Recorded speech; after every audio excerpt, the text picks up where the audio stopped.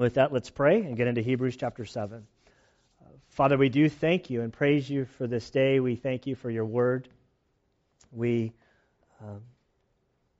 thank you for this great letter to the Hebrews. We don't know what man you used by your Spirit to pen this book. We don't exactly know who the recipients were at the time. But we do know that this letter was written as the temple was still operational. The sacrifices were going on. The priesthood was continuing. The Mosaic law in many ways. And there were a group of followers of yours who came to know Jesus as the Messiah, and as a result, they underwent a ton of persecution. We're told that there were many who were executed for their faith in Christ as the Messiah. And they wrestled with things that were very unique to them.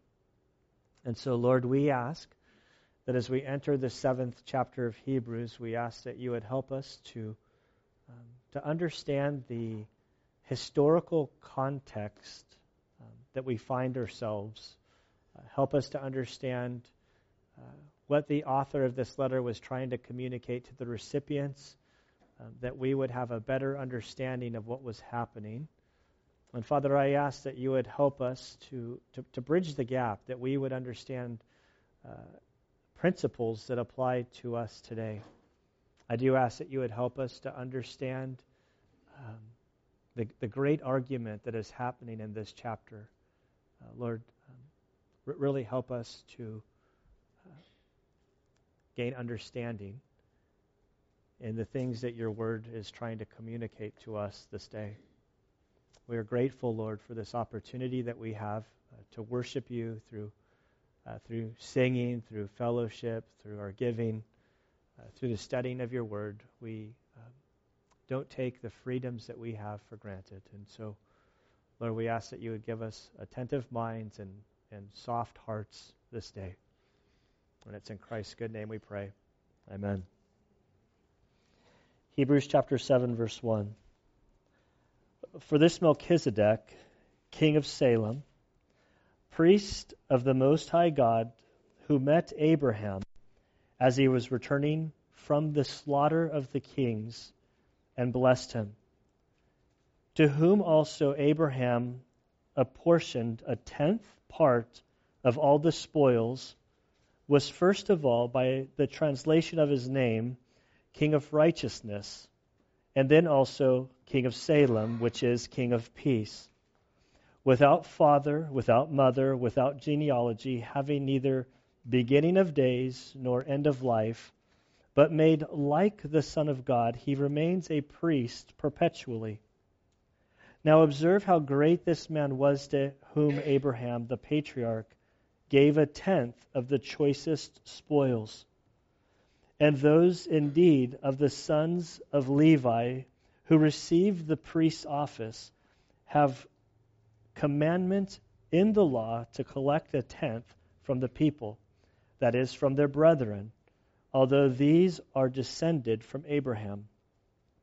But the one whose genealogy is not traced from them collected a 10th from Abraham and blessed the one who had the promises.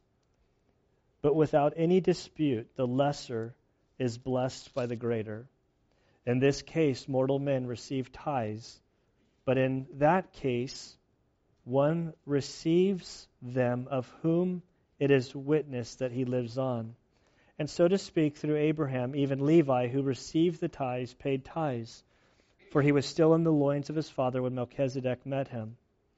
Now, if perfection was through the Levitical priesthood, for on the basis of it the people received the law, what further need was there for another priest to arise according to the order of Melchizedek, and not be designated according to the order of Aaron?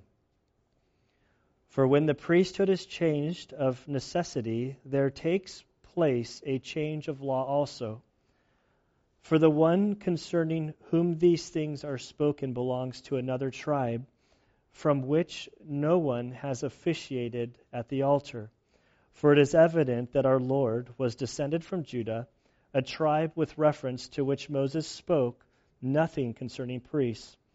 And this is clearer still if another priest arises according to the likeness of Melchizedek, who has become such not on the basis of a law of physical requirement, but according to the power of an indestructible life. For it is attested of him, you are a priest forever, according to the order of Melchizedek. And Father, we do thank you for your word. We ask that you would help us now, and it's in Christ's good name we pray. Amen. All right, so I'm going to ask for a volunteer just to come up here and to share about this chapter. Anybody? Any volunteers just to kind of tackle this one?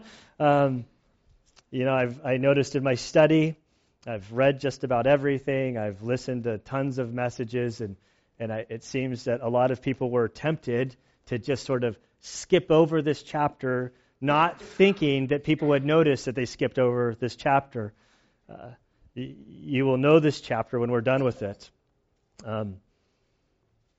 Sort of the first point of application is we are a church that believe in the expository teaching of the Word of God. So we're going to go sort of line by line of the book. I can't skip pieces. I've never chosen Hebrews chapter 7 when asked to go speak somewhere. I say, hey, you can speak on whatever you want. I've never landed in Hebrews chapter 7. But it is a huge, huge chapter. It's very difficult to know how to split it up, how to break this chapter. On one hand, doing it all at once would be very convenient, but it might take about 2.5 hours. So I've opted to sort of take chapter 7 in 2 parts. Hopefully I can get it done in less than 2 total, not just today. Our limitation with all of Hebrews, but in particular in chapter 7, as the issue of Melchizedek comes up, is number one, most of us aren't Jews. Like really, most of us are Gentiles.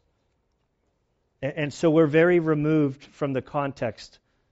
Even if you were a Jew sitting here, if you were just visiting from the local temple and you came down and we read chapter 7, you still would be left in the dust. The context just isn't Jewishness.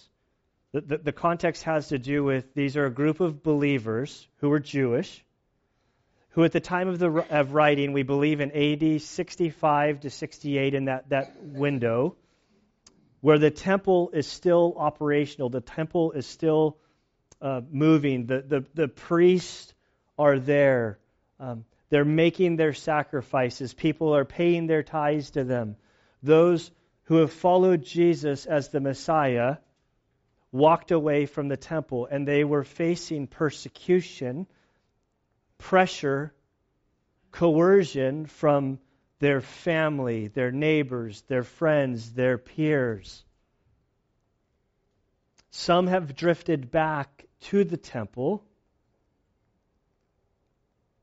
and the author is trying to show to them that Jesus is indeed a priest. This is a sophisticated apologetic to those that were struggling in a very unique way. The closest that I think that I've ever come to this in my experience and my Christianity was becoming a Christian and then sort of finding myself at a Protestant church and not even really knowing that I was in an argument. The pressure I found myself from my family, my dad, some of my siblings, is how could I walk away from the Catholic Church? The Catholic Church has such old roots and goes way back so close to Christ, and now you're going to this like non-denominational church that has no roots, that sprung up during the 60s during the crazy Jesus movement, and I was like, well, I don't know. I just go and they teach the Bible and it makes sense. That was kind of my answer. But that was the closest I think that I've come, and it's nothing compared to what they were going through. That Judaism, it was everything. It was their culture, their community, their family, their faith. but now they've departed, and they're following this Jesus. And so the author is trying to help his readers, number one, to make sense of who this Jesus is, who we know as prophet, priest, and king. If you were a Jew during that time, there's going to be some issues that we're going to address today. Okay, without any further ado, let's sort of get a baseline of Hebrews. Hebrews begins in chapter 1, verse 1 and 2.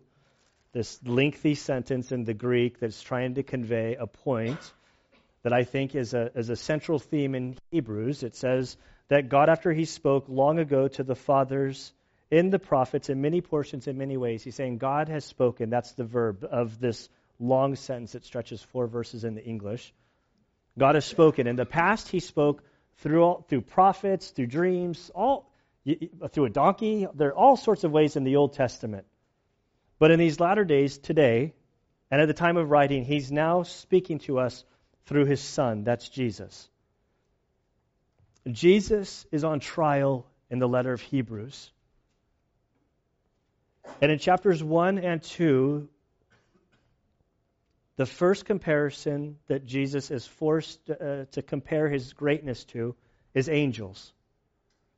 And so the author lays out his case for why Jesus is greater than angels. He starts in chapter 1 really with Jesus' deity in his heavenly form, that Jesus in his deity is greater than angels. And in chapter 2, he shifts to his humanity in his incarnation, showing that even as his becoming man, he didn't give up his greatness over angels, that in his life, in his death, in his burial, and in his resurrection, he still is greater than angels. As we turn the page into chapter 3, he begins to introduce that Jesus is greater than Moses. Moses is the man who, by angels, was revealed the law, the commandments. He was revered by the Jewish people. And so the author of Hebrews makes the case and shows how Jesus is greater than Moses.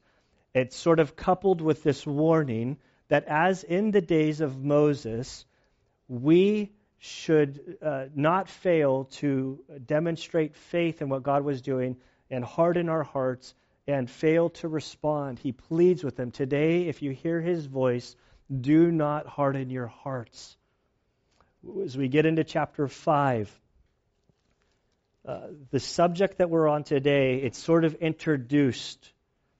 Jesus is introduced as a high priest. The subject of Melchizedek comes up. By the time he gets to verse 10, he realizes that he's going to have some struggles in communicating the things that he needs to communicate about Melchizedek. And so in chapter 5, verse 11, through chapter 6 to the very end, there's sort of this parenthetical thoughts where the author of Hebrews is sort of dealing with some pastoral care and concerns. He's prompting them that they should be growing at a faster rate than they are currently growing. He addresses the concern of those who left Judaism, began to follow Jesus, but then succumbed to the pressures and then drifted back under Judaism, under the law and back into the temple. So he helps them to cope with that. Then verses 9 to the end, or to verse 18, he sort of encourages them again, gives them an attaboy that there's fruit, they're doing good, he's heard about it. Keep up the good fight. Don't be lazy. Keep your hands to the plow and follow after Jesus because it's worth it. Then by the time we come to 19, he's going to re-enter into the subject that he wants to address. And he says, this hope we have is an anchor of the soul, the hope, both sure and steadfast, the one which enters within the veil, where Jesus has entered as a forerunner for us, having become a high priest forever, according to the order of Melchizedek. For this Melchizedek, and now he's about to introduce the subject.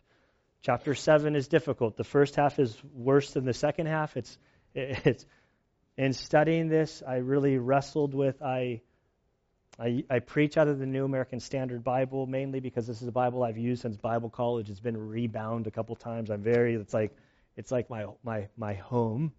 This week I was like, maybe I need to preach out of the New Living Translation, which I really enjoy. The New American Standard, it's very reliable, very wooden, very sort of word for word in its translation. It doesn't what we would call the dynamic equivalent. It doesn't sort of fill in the gaps to help us understand the heart in our language to understand what's being said. It's just sort of like it comes across very broken and hard to follow, and particularly in this week's section, it's one of these. It's like, what did he just say? So I want to cheat a little bit. If we can see where he's going, I think it'll help us in the next 2 weeks sort of keep our bearings of what he's trying to accomplish. So over in chapter 8, verse 1, he says what his point is. So in chapter 8, verse 1, we read, "Now the main point in what has been said is this." It's like, oh, thank you, Lord. He's going to tell us what he's trying to accomplish. We already know that as he entered into this conversation before, he stopped to sort of like reprimand the people to tell them, hey, put on your thinking caps. You really need to think deep here. The subject matter is difficult, so I need you to stay with me. And after he gets to it, he says the main point that what I'm trying to accomplish is this. We have such a high priest who has taken his seat at the right hand of the throne of the majesty in the heavens, a minister in the sanctuary in the true tabernacle, which the Lord pitched, not man. Now remember the context. We have to keep in mind the temple is up and running. Within the temple, there's the holiest of holies. Remember, there was a veil at the cross. It was split in two. The only reason that we would know about that is that there were priests who came to faith in Christ who then shared about that. But the temple continued running. I'm sure the repair was done. They went back to business as normal after Jesus left. They had the authority. They had the control. This is what people were struggling with. The author of Hebrews says, no, when Jesus ascended, he ascended to this different tabernacle. The true tabernacle that wasn't built by men, that was built by God.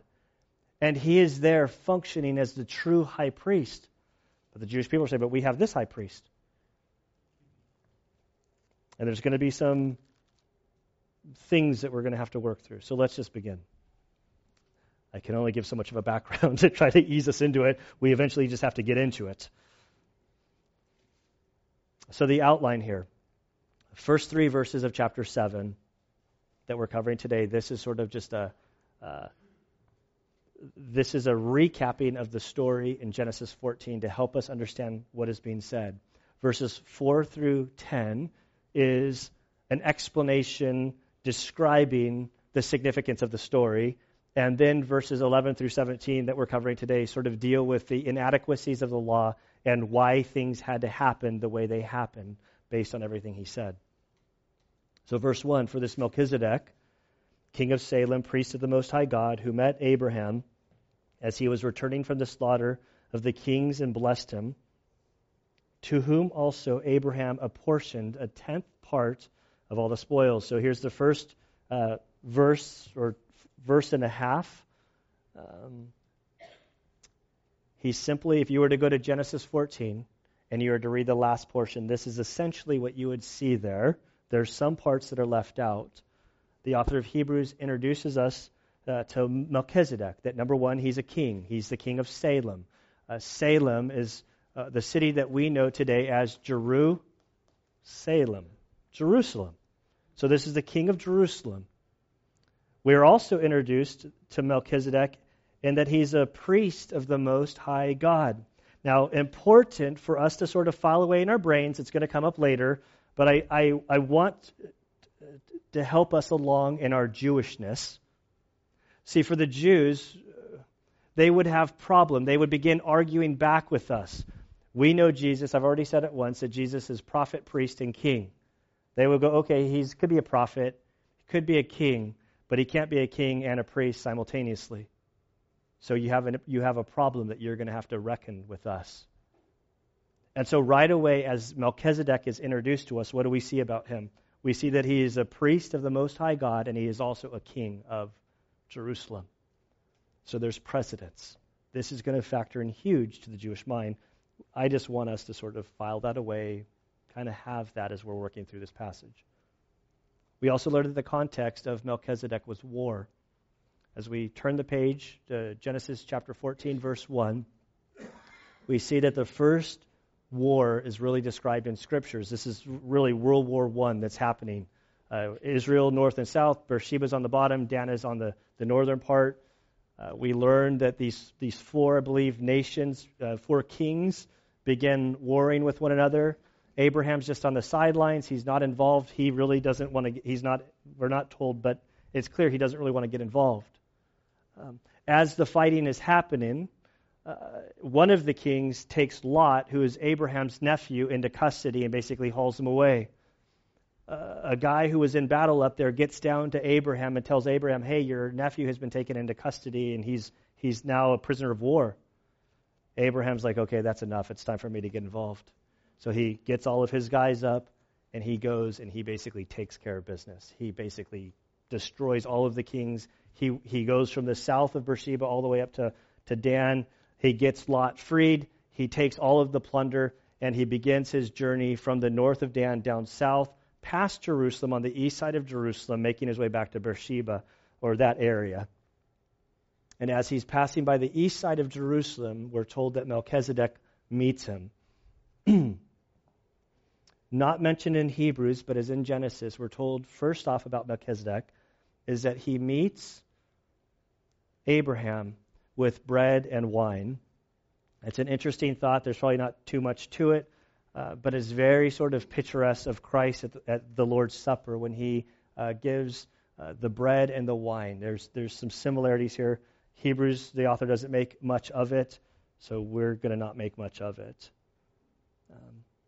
We're told that as he meets him, that he blesses Abraham, and that Abraham, with all of the spoil of war, he gives a tenth of everything that he's sort of taken in combat, and he gives it to this Melchizedek, who is the king of Salem and the priest of the Most High God. Those are the facts. The second part of verse 2 and into verse 3, he begins to transition and to show us the significance of this. So first off, was first of all, by the translation of his name, King of Righteousness.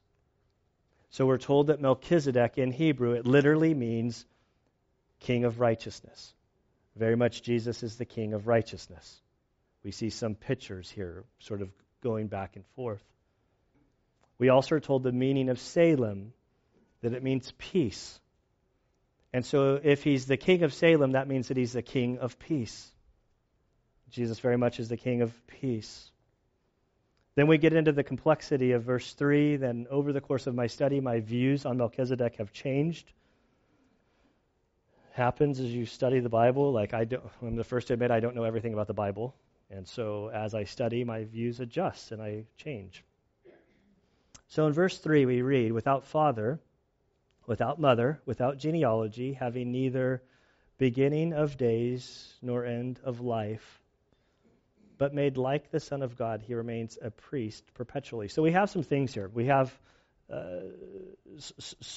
my view that I've sort of adjusted on is there's a number of people who would hold that this Melchizedek is sort of a Christophany, a pre-incarnate Christ showing up in the pages of the Old Testament. The angel of the Lord is an example where we see this, and it's sort of, we read some things.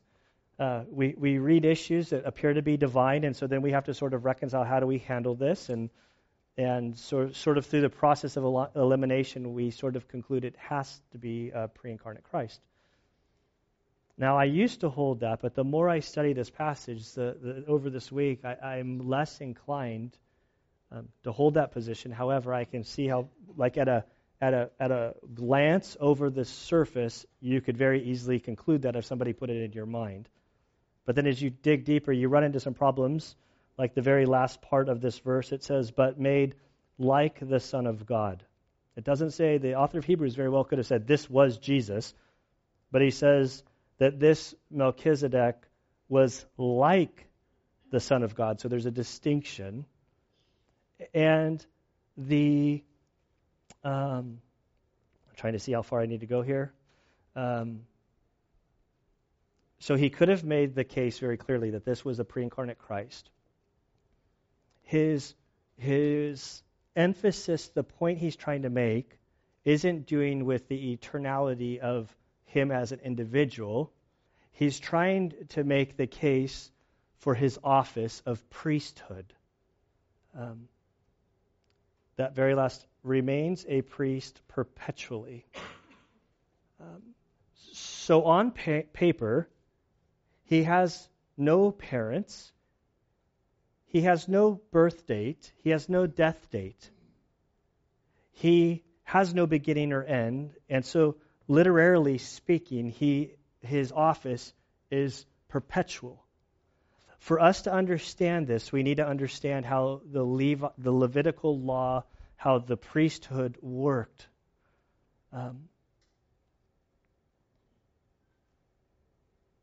They had a beginning and an end.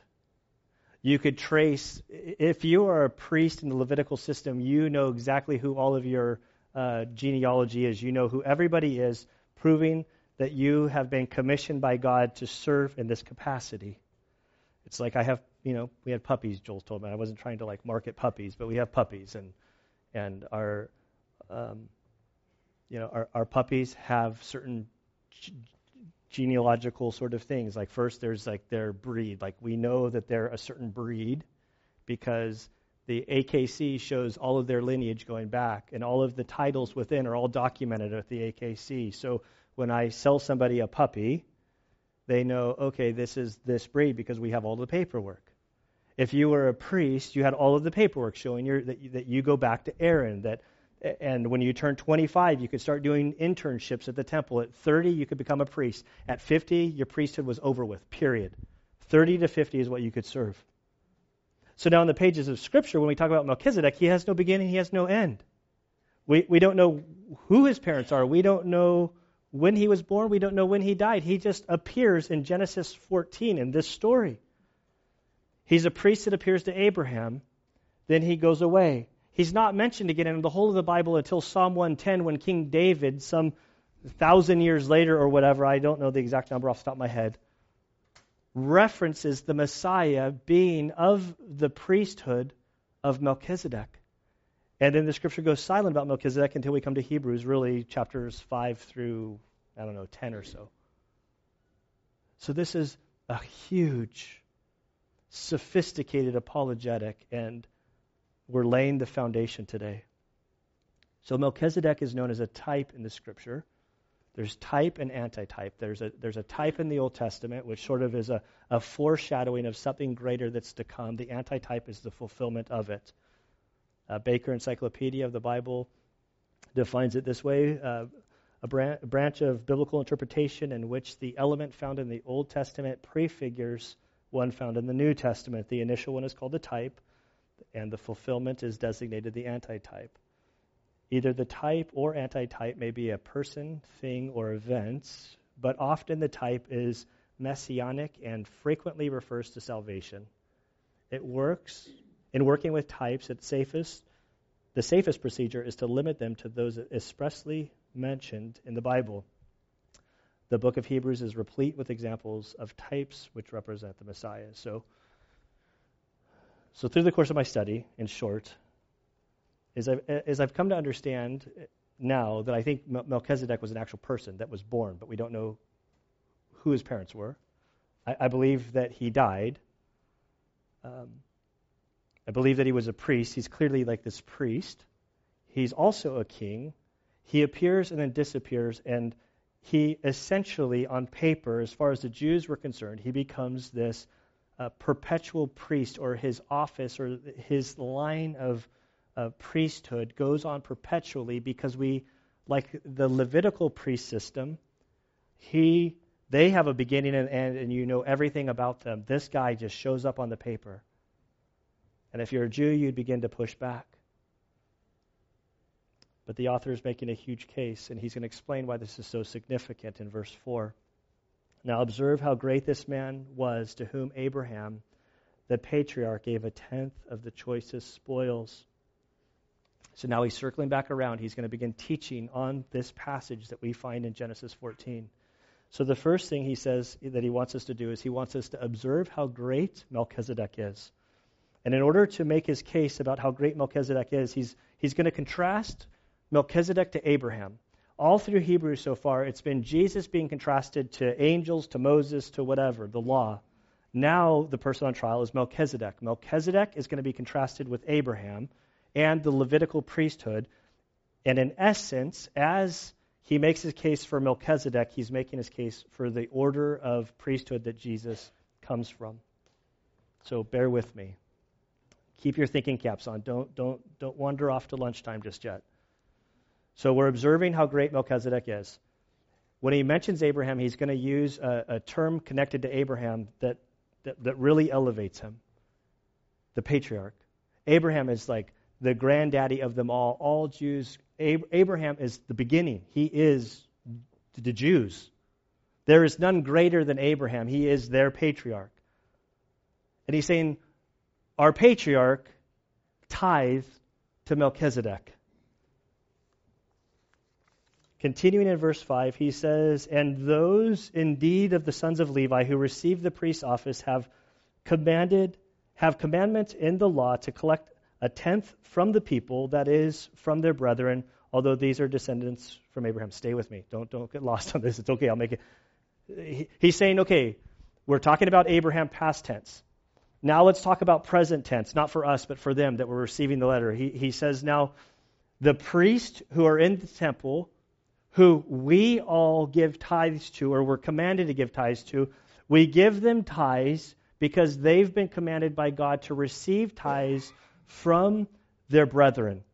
Everybody, themselves included, and those that they're collecting tithes from, all have roots to Abraham. Then he continues, but the one whose genealogy is not traced from them collected a tithe from Abraham and blessed the one who had the promises.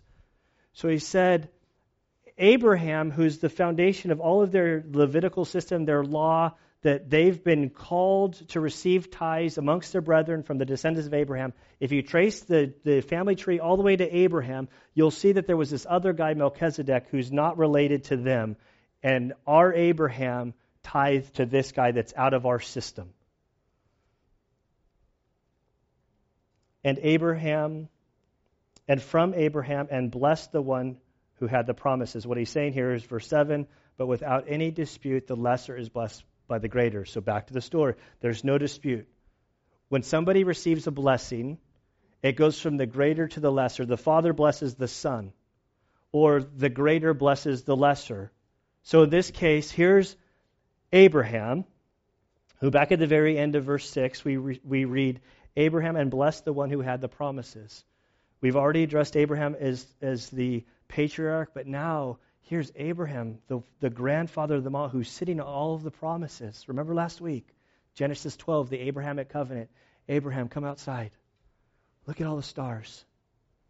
I'm going to bless you with that many descendants, and the land, it's going to be remarkable. And we saw Abraham's journey of faith from Genesis 12 to Genesis 15 to Genesis 17, ultimately to God testing him by asking him to take his son Isaac, through whom all of the blessings would come. And so this Abraham, who this great covenant was made with God, he's the greatest man in human history as far as they're concerned. And yet, when he sees Melchizedek, who blesses who? They think Abraham should have blessed Melchizedek, but it's the other way around, that Melchizedek is the one who blesses Abraham, the one sitting on all of the promises. And there's no dispute. The greater always blesses the lesser, what he says in verse 7. Then he continues in verse 8. In this case, mortal men receive tithes. We're talking about the Levitical priesthood. But in that case, we're talking about Melchizedek. One receives them of whom it witnessed that he lives on. So what it's saying is the priests that we tithe to today, for the Jews living near that time, they give to guys who have their priesthood from 30 years old to 50 years old, then they go away. Everything's documented. Back in Abraham's case, Abraham tithed to this priest who, literally speaking, his priesthood is perpetual. It has no beginning, it has no end, it always was, as far as they could tell on paper. And so to speak, verse 9, through Abraham, even Levi, who received the tithes, paid tithes, for he was still in the loins of his father when Melchizedek met him. Okay, this is a clever apologetic.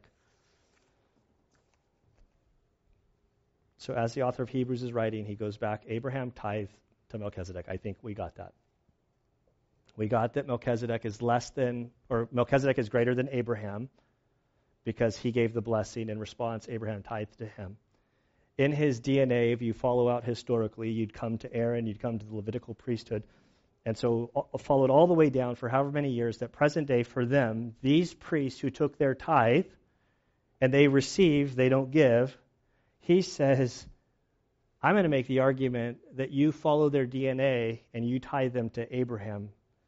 And ultimately, on that day when Abraham tithed the Melchizedek, those priests were in the body of Abraham, and so they, in effect, actually tithed to Melchizedek also. And so they're subjected to Melchizedek as well.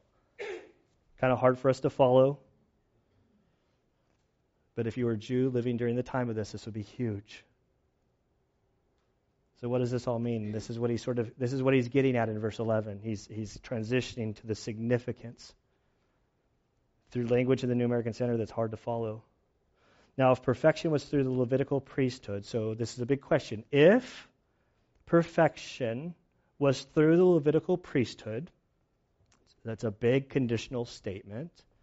If we were to go to Paul in Philippians 3, when he's talking about his old life before Christ, when he describes himself as a Pharisee of Pharisees, circumcised on the 8th day, of the tribe of Benjamin, all of this stuff, as his zeal, he was a persecutor of the church. And then he says, as to righteousness which is found under the law, this is what we're talking about, he says, I was blameless. But then he came to discover Christ. And Paul realized that he wasn't blameless. Now the law never, as it says now, if perfection was through the Levitical priesthood, it was never intended that way. The Levitical priesthood had manipulated what God had said to make them think that they could jump through all of the hoops in such a way that they could stand there before men and say, I'm perfect, I'm without sin. It says, now if perfection was through the Levitical priesthood, and it's not, for on the basis that the people received the law, what further need was there for another priest to arise according to the order of Melchizedek? So if you could achieve perfection through the Mosaic law, there would be no need for another priest to rise up of a different order. But he's saying Jesus rose up as a priest under the order of Melchizedek, and because of this, we're shown the inadequacy of the Levitical system of the Mosaic law, which Galatians, Paul writes, tells us that the law is to show us that we're sinners in need of a Savior, and it acts as a schoolmaster or a teacher or a tutor to lead us to Christ, our Savior. So he says, what further need was there for another priest to arise according to the order of Melchizedek and not to be designated according to the order of Aaron? These are all sort of rhetorical questions. The law is not able to attain perfection, and Jesus did come according to another order, showing us that something significant happened. Verse 12, for when the priesthood changed of necessity, there takes place a change of law also. For the one concerning whom these things are spoken belongs to another tribe, from which no one has officiated at the altar. For it is evident that our Lord was descended from Judah, a tribe with reference to which Moses spoke nothing concerning priests. So here we're back to the apologetic. The author of Hebrews knows exactly how the Jews are going to respond. Jesus can't be a priest. He's of Judah. No priest has ever come out of Judah. Sure, he can be a king, But any time in our history that a king tries to function as a priest, there's trouble. I think of Saul trying to act as a priestly function, and he gets in trouble when he wasn't the priest. And so now he's showing from precedence that Melchizedek was a king and a priest. Jesus is of that order, and we get it, that he's from the line of Judah. Never has anybody from the line of Judah been commissioned by anybody to function as a priest in the temple. But what he's showing here is that there's been a change in management, that there's this new dispensation, that there has been a change in life for those who follow God. He's not beating around the bush. He's going straight to their argument, and he's showing them what in the world God is doing. And he's not done. He continues in verse 15, and this is clear still, well, for him maybe, but for us it might be a little rough. And this is clear still. If another priest arises according to the likeness of Melchizedek, who has become such not on the basis of law, of physical requirements. So he's saying that he wasn't born as a Levite. This isn't like this. This is a different way that this priest is coming about. And the different way, but is according to the power of an indestructible life. What happened on the third day? He rose from the grave. Jesus conquered death. He's no longer like the living priest who live for a short while. They become priests at 30, and then they resign or they retire at 50, and then they eventually die, and the next generation pops up. This Jesus, he was executed on the cross. He died in front of all. According to the Scriptures, he was buried, and he rose on the third day. He conquered death. He is indestructible. For it is attested of him. He's going back to Psalm 110, verse 4, quoting from King David, which is mind-boggling to me that there's like 4 verses in Genesis. You go 1,000 years, and then all of a sudden in Psalm 110, David speaks of Melchizedek again, and what he says is, "You are a priest forever according to the order of Melchizedek." That King David, seeing the future coming of the Messiah, pulls this obscure story out of, you can't make this stuff up. Like, you just can't. Like, we have our pages and we have Bible software. These guys are like on scrolls and this has always been a part of God's plan. It's beautiful. Melchizedek was a great priest outside of the Levitical line and prior to the Levitical line. Melchizedek is greater than Abraham because he blessed Abraham. Abraham received the blessing and then returned his tithe to this priest. King David, who had received the Davidic covenant, there's the Abrahamic covenant and the Davidic covenant. This King David says that the Messiah, when he comes, is going to come as a priest according to the Melchizedek priesthood. Powerful. And they're just like this whole, so what do we do with this? Like, it's going to get easier next week. But as I think about this, like some of the main things that I see in this story is that Jesus didn't come to continue the Old Testament priesthood. He's not just continuing things as they were. When he was asked, he said, I didn't come to abolish the law, I came to fulfill it. I think of his last night in John 13:34 when he looked at his disciples as he's heading into the Lord's Supper, and he says, a new commandment I give to you, as he holds the cracker or the Passover bread. He says, this is my body which is broken for you. Then he shows the cup. This is the new covenant. This is Jesus is totally uprooting the law, and he's laying a brand new foundation of grace. This week we've been undergoing a project at our house. You know, every year when it rains, I have about a week where I complain to everybody about, like, I'm out there. It'll be 2 a.m. I'm out there with my broom trying to get the water flowing away from the house. And I would say, I'm going to get around to it. Well, finally I got to it. And so we started figuring out, like, okay, I think that there's lines down there. Like, I think when they built this house, because there's a hill that comes to my backyard, like my back door, and so they certainly would have designed for runoff or something. And so and when I say we, I don't mean me, I mean the guy that I hired. He's been digging the trench. And so we get down there and we see the 4-inch pipe, and it's like he thought, well, maybe some of it we can reuse. But then when we get down there, it's kind of like leach line pipe. We're all Valley Center people. We know leach line. The holes are in it so that water can flow through and it can leach out into the field. And it's like, I see what they were thinking 40 years ago. They thought they'd dig a hole, put the leach field pipe, then there was gravel over that, and then they would, the water would just go into there, and it would go into the pipe, and it would run away. So we dig it all out, and it's like, well, we can't use that pipe. We got to lay new pipe, solid pipe that will work. And then 40 years from now, when the next guy owns the house, says, what was that guy thinking? Kind of like that's something else. So this picture of like, we're ripping out this pipe, we're laying new pipe in there. The law was fulfilled. We're in this new dispensation of grace. And the point is, what Jesus did was radical. We never were saved by the law. It cuts against everything that we know. We live in this economy where if you want something done, you ask somebody to do it, then you pay them to do it. Or if somebody does something for you, then you kind of have this little picture in your mind that you have to reciprocate the favor because they did it for me, so I have to do it. It's the funniest thing with thank you cards. It's like, well, they did this, so I got to. That's a different subject. We're told that we're saved by grace. Not only are we saved by grace, but Paul writes in Romans chapter 5 that we're to stand in grace. We're to live in grace. We're in this whole different economy.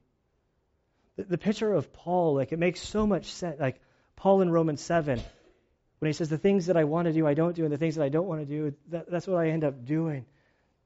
Paul wasn't out getting, like, sloshed at the bar. Like, I'm thinking from a total human, like, my slipping back under my flesh, this is going out into the world. Paul was a Pharisee of Pharisees. For him to slip back the things that he was doing, he was slipping back under the Levitical system. Slipping under religion. This is the very thing that he challenges Peter the apostle.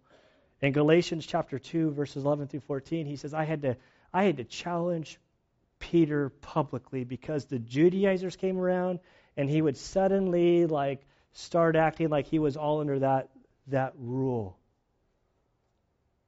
And so for us to learn to live according to grace is the hardest thing I think that we as Christians can do. It's not by our works that we're saved. It's because of his work, of what he did for us. We're saved by grace. We're to be filled with grace. We're to treat other people with grace. It's revolutionary. And it can only be done because we serve this priest who is of a different priesthood, the order of Melchizedek. And it'll get easier next week.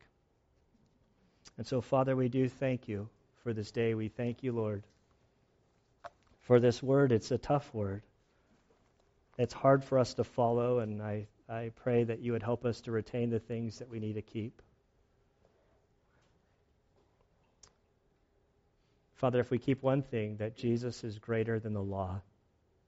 That Jesus is the greatest priest. I pray, Father, that you would help us to understand our relationship with you isn't based on our performance. It isn't based on our having to keep the commandments.